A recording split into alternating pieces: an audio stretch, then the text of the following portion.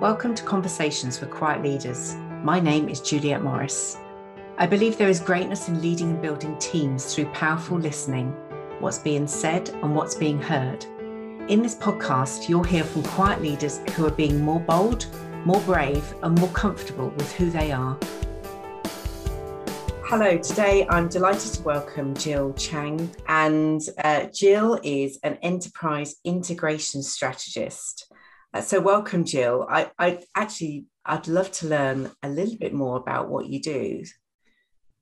Oh, thanks, Julia, for having me here.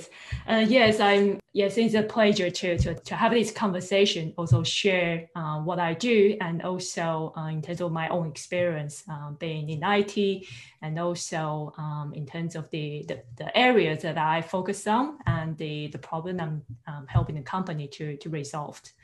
So I'm title, it's enterprise integration. I think some people call me enterprise architect, enterprise integration architect, and now I sort of call myself enterprise integration strategist, because I wanted to basically address, integration is not just at the technical level, but also need to sort of look at the whole aspect in terms of how your organization, how your people, how your process and the data all come sort of together. So that's why I'm sort of position myself as the enterprise integrations architect and the strategies. And also every organization, it's they all have a different resources, different funding, and also business model are totally different. So it's not like a one size fits all approach, and always it has to be tailored for individual company. And that's why I think in terms of that approach, in terms of that strategy, and how I'm helping the company come up with the best approach to that address their specific integration challenge. And that's what I do. You work in the IT industry, so tell us a bit about how that came about and how you then transitioned to be a consultant. So I started in computer science. So I think that was sort of a nature path. Like when I started my career, I started as a programmer, and also in my early career, I worked in the consultancy, so like Accenture and Deloitte. So I think I familiar with this sort of a consulting environment. But I guess now when you say, okay, how I transitioned to consulting, I think the differences is before I was a consultant, whether for a consultancy or as an individual freelancer, I feel like I was working for someone else. I was employed, and maybe I'll follow still a certain, the company in terms of the way they do things, and also in terms of the format, the style. But I guess now being the entrepreneur consultant, that's how I see the differences is after being in the industry for 20 years, maybe there's a better way to serve the customer. Maybe there's a better way to engage with the customers. And also on the other side, I like the flexibility, I think, to work anywhere, and also be able to engage with the project, or have the opportunity to choose the project that I like to engage with. So I think that's another reason, a driver that I'm thinking moving into, being an independent consultant starting my own little consulting services. And so I could shape it and run it in a way that I think that probably resonate with me, and also I think I can help the client getting probably the more value. Yes, I think helping the client achieve more in a way that I think I could help. I love that. And as you were talking, I was thinking, how relevant is that for today? Because the world of work is changing, and for me that's really exciting. What you talked about seemed to fit into that really nicely. I'd love to know what parts of quiet leadership resonate with you. Quiet leadership, I think at the beginning, or in the work environment, usually I think exactly the opposite of the quiet leadership is probably loud leadership. Yeah. And I think in my career, when I started, I mentioned I started in a consultancy and I was in Taiwan. And also I was in, my first job was with TSMC. Now it's the world's top 10 most valuable company. And I think I started in the environment that was very competitive. So the environment is you always, you have to sort of show yourself and also be very vocal and they get your voice heard and then be seen as well. So I think that's sort of the environment I start my career with, and then that's sort of how I initially learned or thought, okay, that's how it should be. If you wanted to progress in your career, that's how you should do it to get there. But it doesn't really sort of resonate with my, I'll say, it's not nature to my own personality, and also I often get told that I got a soft voice. So I think usually that being seen as maybe a weakness, and then I don't think that's necessary. But I think it's just like for a while, I feel like I have to, in order to progress, in order to survive, I mean, do what I do in this sort of a consulting or IT environment, I feel like I have to just sort of copy that kind of communication style. And I think for some time I found it didn't really work well with myself. And I think after the years, I mean, for building the experiences, I think the experience really helps. I think you start to say, okay, not everyone's told you what is all accurate, because now you build your experience, you build your own knowledge to justify those informations. And I think then you develop your own opinion, your own view, and then you start to sort of, sometimes you share that or challenge the current status quo, and then you realize actually some people, they do appreciate that opinions or that voice, and I start to sort of build a confidence from there. And I think that's where, and then I think that's also it's probably different culture. I think back then when I was in Asia and also in a sort of a more competitive environment, and now later as I moved to UK, I think here it's more sort of the environment is more inclusive and then more international, more diverse. And I think that certainly, I think in some environment I feel, feel more supported, yes. It's interesting you talked about the environments, because in one of my episodes I talked to Sophie, who was in Taiwan, and we talked about whether there was some correlation between the environments in that country to environments in others. Yeah, that's certainly true. I think when I was in school or as a child with my parents, we were always taught, to respect the systems and the hierarchy, the seniors, and we're not really encouraged to have a voice. And yes. You talked about recognizing it at childhood and then through work, and then how you've found those environments where you felt more comfortable in, being who you are.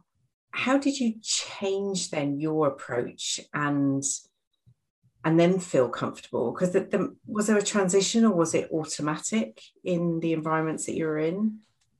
I think I'm comfortable with who I am right now. It's just because the experience has helped.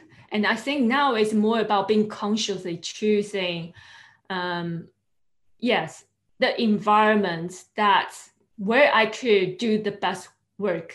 Yes. I don't know whether that makes sense, because I think it does. Because I think there is like stressful situation, like for example, we don't have the budget, or we have a very tight deadline that we have to meet. But sometimes you'll find a lot of energy is probably being being sucked into that, dealing with more sort of this non-core work issues.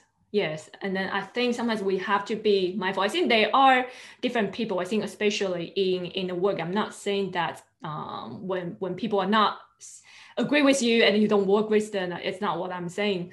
It's more about some environment. It's just probably more toxic or negative. I think it's not necessarily about in terms of addressing the problem, itself. Sometimes maybe people have to probably like different agendas, and I think that's usually it's very hard to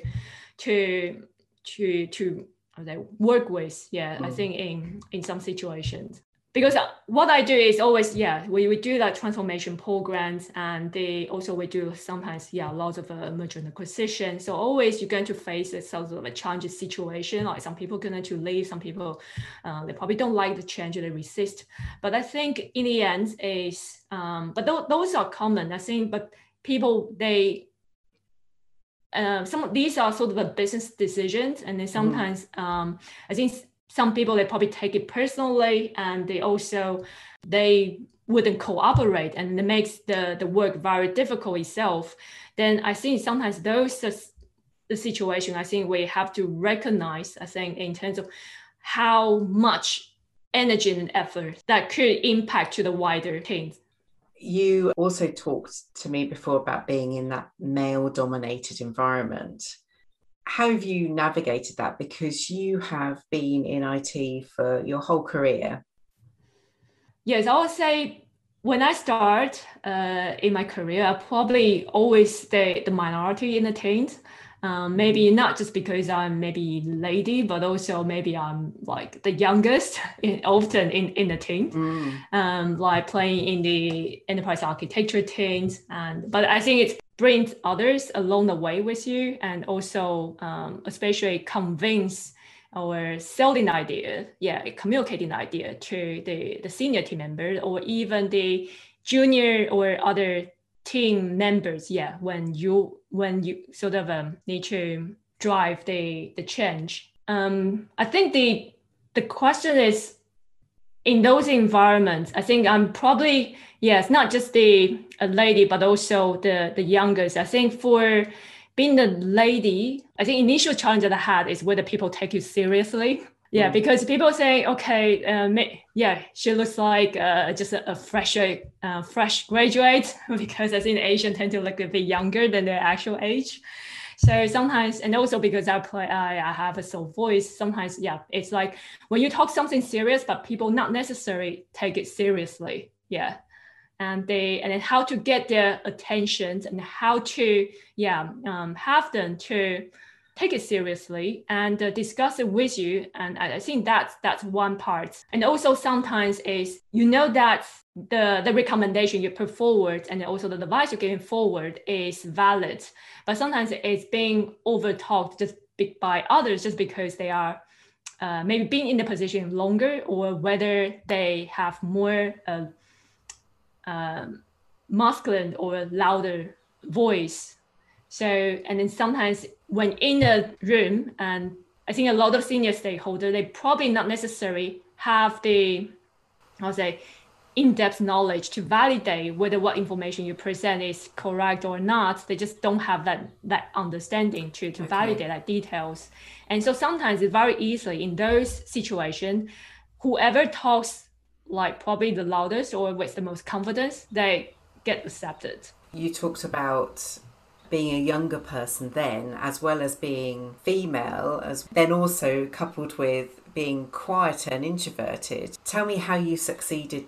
So how I handle those situations now is, because I know that I am very analytic, and usually it's also not how I want to project myself and then be in the room and shout across the table. Usually those, a lot of the endless debates on who is, which technology is better, which solution is better, and sometimes they just like, they're all right, but they just like, they don't have the full information together, or they don't see the perspective from a different positions, where I could put all this information together and capture all this different perspective, analyze it to provide that clarity and insight. So it becomes very easy for people that help them to to lead to their own decision or conclusions. And that's where I find out is that information that is very valuable, because when you have the facts that speak for itself, it's much easier than and having people just talking, continuing and still in the circle, but not actually moving forward. That's one way in terms of how I play my strengths, and also where I embedded my experience and knowledge and those expertise areas. And also, and I know sometimes it's not just about the data. Sometimes you need to get people enthusiastic about things when you want to motivate them to do something. And I think that's also something, I think this combination of the two. And I think I'm not very corporate, so I'm not like very, I'll say, okay, this is what we're going to do. I think sometimes I speak with a passion, I think, because I truly believe what I do, and I like what I do. And I do believe how it could change, make a differences to currently how company or how we do things. And when you speak with a passion, when you have a belief, and then I think that naturally moves people. Yeah. It's not necessary that you're trying to sell or convince. It's truly from the position that I feel like I can help, I can add the value. Yeah, I love that. Being you, by being passionate about what you do and believing what you do, that then your voice comes through naturally. So whether it's, initially backed up by data or the analytics, and then talking about it passionately, you're able to then influence and persuade and be comfortable with your voice. Yeah. I think that's sort of try to find out what works for me, what resonates with me, and also what my strengths are, and sort of combine that, and apply that in the handling in some of the difficult situations. What points did you become passionate enough that you felt comfortable to talk then? Because the method, I would imagine it was an evolution, but there must have been some sort of point that you look back on and go, that's when I truly believed in what I was doing. Yeah, so that's the reason I choose to specialize in integrations, because I did a lot of, probably hundreds of IT projects. Yes, not like company, but even, in large organization under the company, it's easy. You have like 10, 20 continuously, projects. So it doesn't matter what technology it is. I find out in the end, it's always the integration challenge. And also I remember one of my peers, I think when I was in a consulting firm, they said, well, the problem that can be resolved by technology are not real problems. Real problem cannot be resolved by technology are the problems. And then that's why, and then when I found through the observation of my career, and I started to find out actually integration, it's not just a technical integration, but also how you are sort of taking other aspects into account.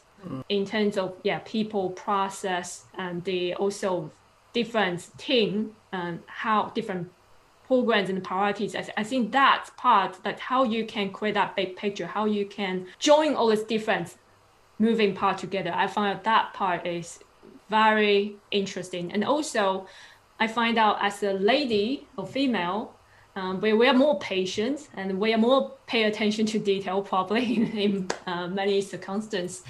So we need to take time, yes, to understand the problems and connect them. And I think, also myself, I am I'm a very organized person. I think at home, I think my partner constantly, we have this debate. Like he complained I have too many boxes because I like to put everything into a box and then categorize them and organize them. Yeah. And then, which is, I feel it's the same for company, for organizations, all these different technologies. And when you face that complexity, it's where to start, yes. And the first thing is you start to, from very high level, organize them, put them into the box, categorize them, and then start to say, okay, how things are flow better, and then sort of a declutter, and also make sure that it's organized in a way that resonates with your sort of daily routine, or in terms of a company working habits, or how the company, what their business model looks like. Yeah, that makes sense. It's interesting. Also, it reflects into your home life too. Yes, because I just thought, and then because all these experience that sort of helps me to feel like integration is always a part that no one really, it's hard to grasp, because it's sort of embedded in everywhere. And when you're doing the technology implementing, whether a CRM or ERP or whatever solutions, you got a specialist coming in to do that specific, to put that technology in place and implement it. But then how it's going to connect with the rest of the organization, how people are going to use it, and the system, they need to talk to each other. But that part is usually, who's going to take ownership, who's going to lead that, to combine, join them together. And I think sometimes you need insider person, because then you know how, because outside can come in what's the best practice, but inside you know exactly where is your bottleneck, where's your pain points. Yes. And you have to be able to join this two and come up with the best approach. Yeah, I love that. Yeah. So let's talk about being a woman in IT, or woman in tech. Do you see that improving? Because I mean, there are pockets. The larger organisations are putting huge amounts of effort into women in IT and women in tech, and yet we're still seeing children in school, girls in particular, are dipping out of that subject. So how do you see that world at the moment?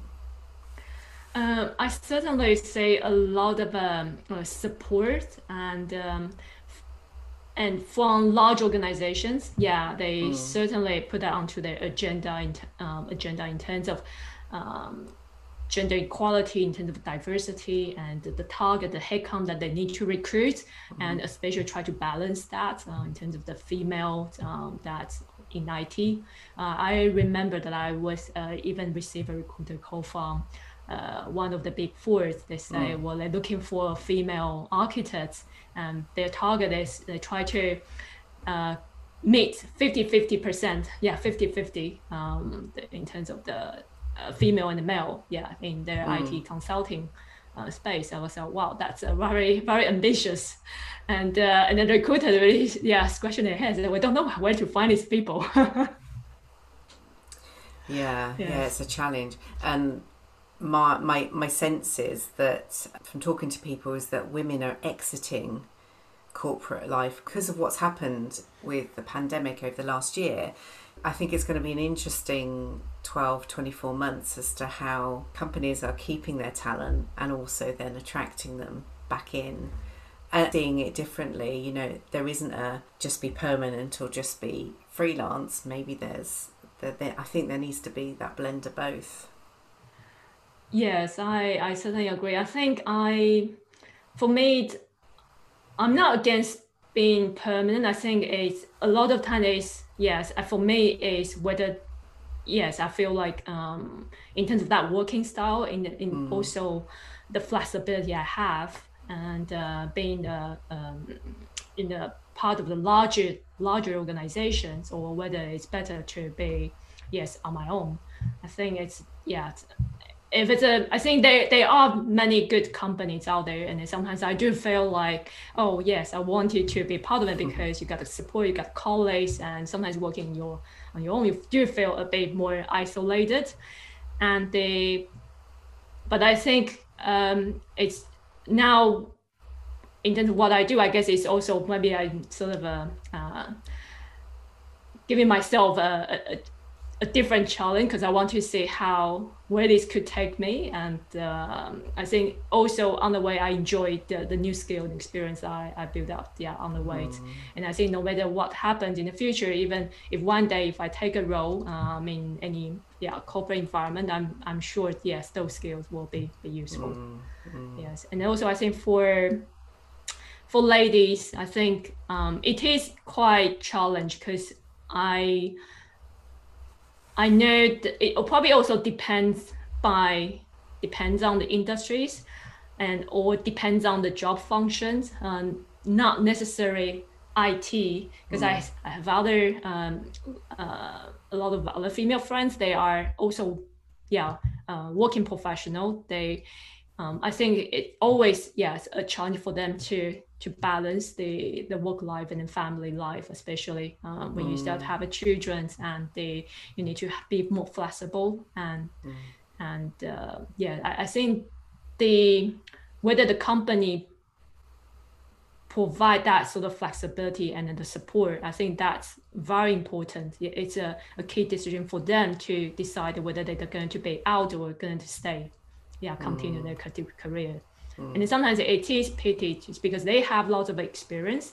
It's not really a matter about their time spent in the working during that office hour.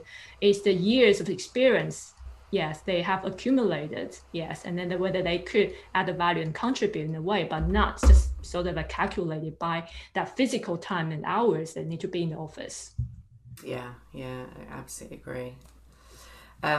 Well, where we talked about girls in education, what tips do you have for people, I mean, even teenagers who maybe don't recognise IT as a valid profession? Because it's interesting, a couple of years ago I was doing a careers workshop in a school, in a secondary school, and the few girls I spoke to said, I'm not interested in IT, I don't want to go into it. And so I asked them what they did, at home, what do they like to do?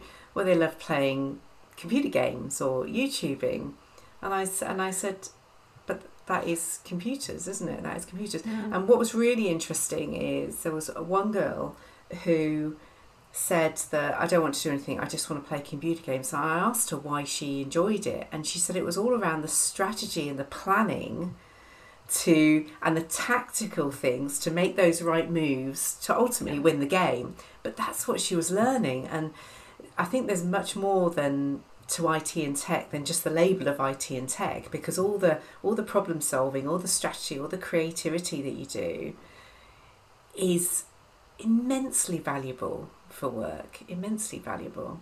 Yeah. So I wondered, based on your experience in coming through that, is what tips would you give for young girls or younger people who want to go into IT but aren't necessarily a coder or a project manager, or someone like that?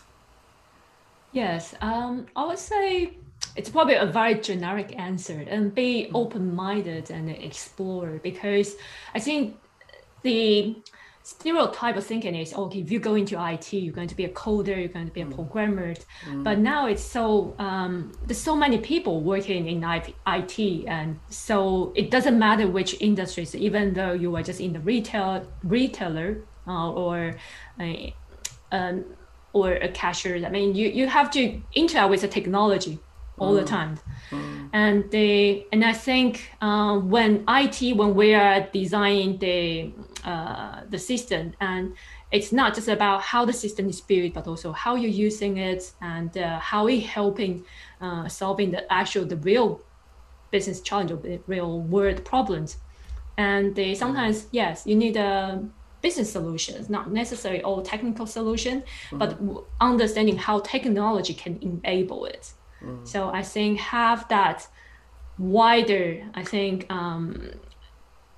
understanding, and sort of be able to, have that wider perspective and how things sort of interrelated to each other. I think that will be useful. Yes, I think that's probably my tips for, because I find out, because I think that from speaking from my own experience now, looking at the children at home in terms of what they learn in school, when people they all think about IT is about programming, but I think it's, as you said, it's not necessarily about the coding and programming.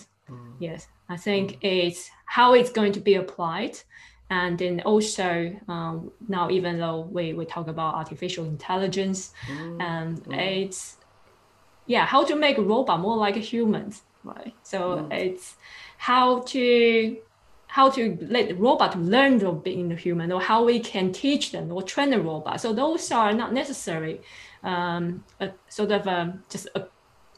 at the technical aspect. You need also some human elements, and the curiosity enough to want to almost like solve a problem. We went to a National Trust a couple of weekends ago, and it was the first time, and I loved it because I love technology anyway, but we saw a robotic lawnmower, one of those. Yes. And my son was really excited, going, wow, because it'd been programmed and it had the docking station on the side, and you could see it intuitively going round, and and that's the problem it's solving. Because his discussion at school was, well, a robot's going to replace jobs, replace humans, and that's the big discussion always, isn't it? So we were saying, well, actually that person could go off and do something much more valuable rather than spending the whole day mowing the lawn. So it's looking at it a different way and being curious about it and exploring what that could look like. Yes, actually, I would like the younger generation to look at how we can not to work like a robot anymore. Yes.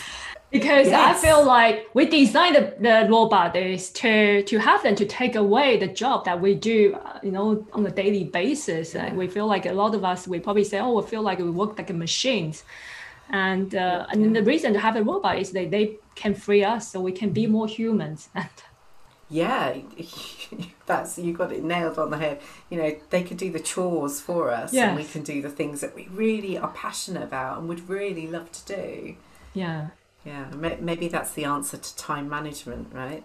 Yeah.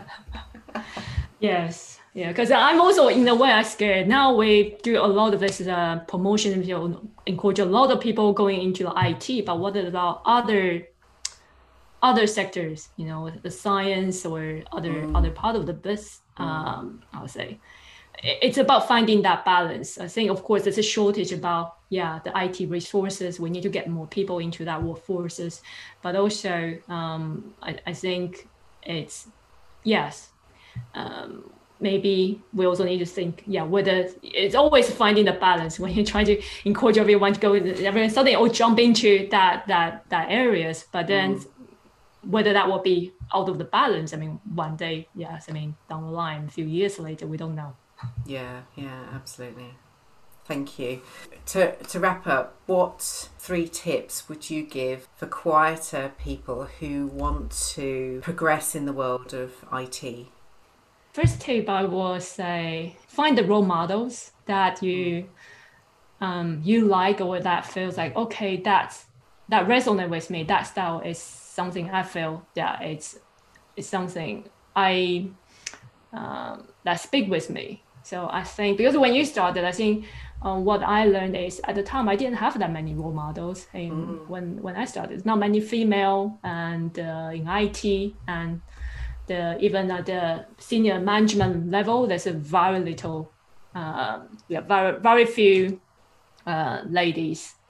Yes. So I think there were just not many role model, and it's also that you copy the style from the people that's probably being in those positions, and is what I didn't have at the time. But the thing now these days, there's so many inspiring female leaders out there, and that helps that show, and give it sort of like provide a very good example role model that helps to inspire others. I think younger generations of women, to pursue their careers and show what is possible. So I think seek the role models, and then also the voice that resonate with you. So the second is pay attention to and observe yourself. And then I think this is probably not something quick. It's you're going to sort of watching yourself and then pay attention to finding your own style and the strengths. I think over the time, and see what works, what doesn't work. So, and then so how to combine that. What resonates with you. I think that's how you can use that to your advantage. I think that's probably, what I would say it's the second step. And then the third is, taking actions. I would say, because as an introvert, I know that, and also being an innovative person, I know like we're more self-critics in terms of, okay, we have to wait until it's perfect, and we're sometimes too shy to get out there. And I would say, well, I find out the best thing to learn and grow is always taking action. Yes, even though it's not perfect, but I would say, take imperfect actions, and it's rather than taking no action. Really great tips, and I agree. To do something, take that action, and then learn from it, and then take another action, and then you'll learn. As you said, you learn and evolve, and you adapt and understand your own style. Brilliant conversation. Thank you so much, Jill. I really appreciate your time. Oh, thank you. Yes, I'm glad to be here and then share my stories. Thank you. Thank you for listening. I love to talk and work with people and businesses who want to achieve more. I challenge their thoughts to create possibility. Anyone can be part of the conversation. Leave me a message, ask a question, and connect with me.